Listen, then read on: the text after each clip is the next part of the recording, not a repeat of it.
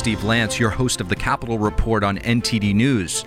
If you have not done so yet, please hit that subscribe button to stay up to date with all of the latest news coming out of the nation's capital and beyond.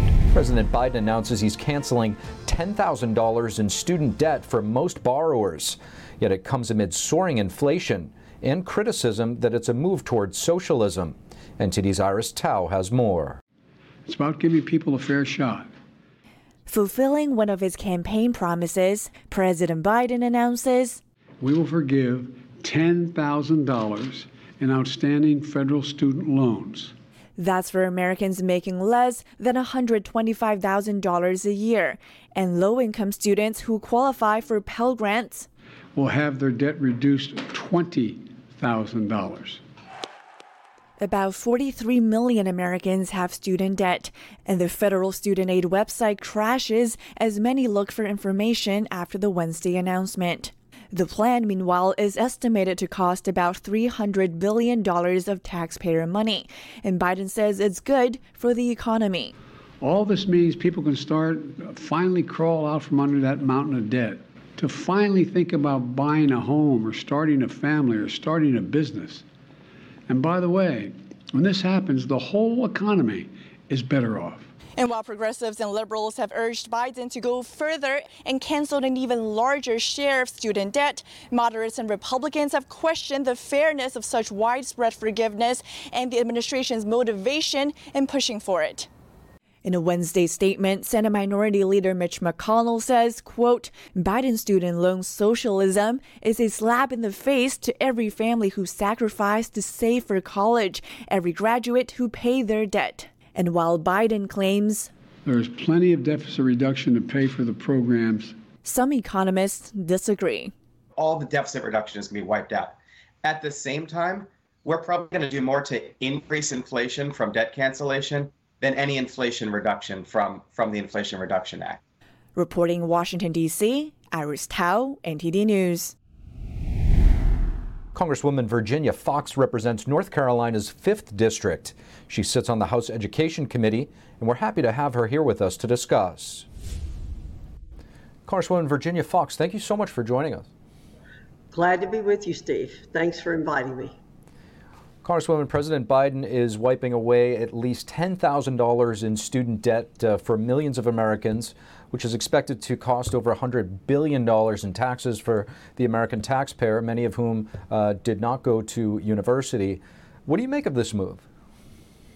Well, it's very irresponsible on the part of the president. 87% of the American people, of taxpayers, do not have debt. The Democrats are trying to buy votes by doing this fall. They've put off and put off and put off having people continue to pay the debt they legally owe. And it is irresponsible on their part to be transferring wealth from people who never had a chance to go to college or who paid back their loans on their own to people who are in the top 60% of earners in the country. It is just wrong. And you said it's going to cost $100 billion. We've seen estimates that it could cost up to $600 billion. That would more than wipe out any kind of gain that might come from any bill that they claim that would cut inflation. Congresswoman, I want to get your thoughts on this. I mean, does this possibly raise the question as to why American education is so expensive in the first place? Oh, it not only raises the question, it puts it full center. What Republicans have been attempting to do, and we have a plan to do it, is to work on reducing the cost of post-secondary education. As long as the federal government will continue to subsidize and to pay off the debt of people who should be paying their own debt, then there's absolutely no incentive for colleges and universities to lower their cost. So this is bad policy in every possible way. It's a wealth transfer. It negates people who do the right things for the right reasons. It punishes people who paid off their debts. It tells the people who went to work and are doing a great job of paying their taxes that they're not as worthy as the people who took time off, went to college, perhaps didn't even do very well, but at least used the money of other taxpayers to afford a good lifestyle. It's just wrong every way that you turn. Congresswoman, before I let you go, I just wanted to ask you, you touched upon this earlier. How much of this do you think is politically motivated heading into the midterms? Well, President Biden ran with a campaign promise that he would cancel at least $10,000 worth of debt. So you don't have to look much farther than that it was a campaign promise. So that's a political issue. They're not doing well in the polls. We stand to gain the House. The Republicans do this fall. And I think they're grasping at straws to find ways to appeal to their privileged class of people who basically vote for Democrats now, to get them to vote for them this fall. And I think delaying this until now, pretty close to the election, is certainly a political ploy. North Carolina Congresswoman Virginia Foxx, thank you. Thank you, Steve. God bless you. Congresswoman Marjorie Taylor Greene tweeted today that she has been swatted. Swatted is when making a false report in an effort to get police to raid a person's home. According to police, they responded to a 911 call claiming that someone was shot at the Congresswoman's Georgia home. A second call from the suspect using a computer-generated voice said that they were upset about Greene's position on transgender issues.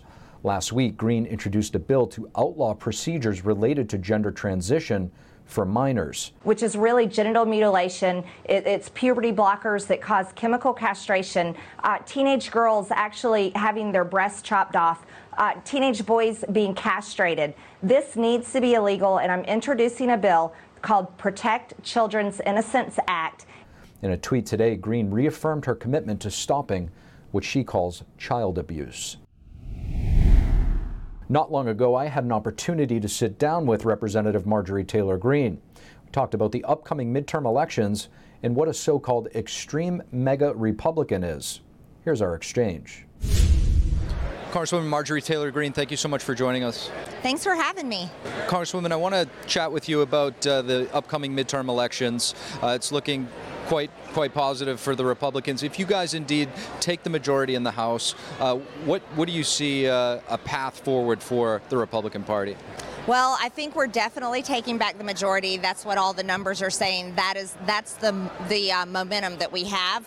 We don't know how big our majority will be. That's yet to be seen, but it could be pretty sizable. But what I think we need to do, the Republicans have to prove to our voters and prove to our base that we're willing to actually get the job done.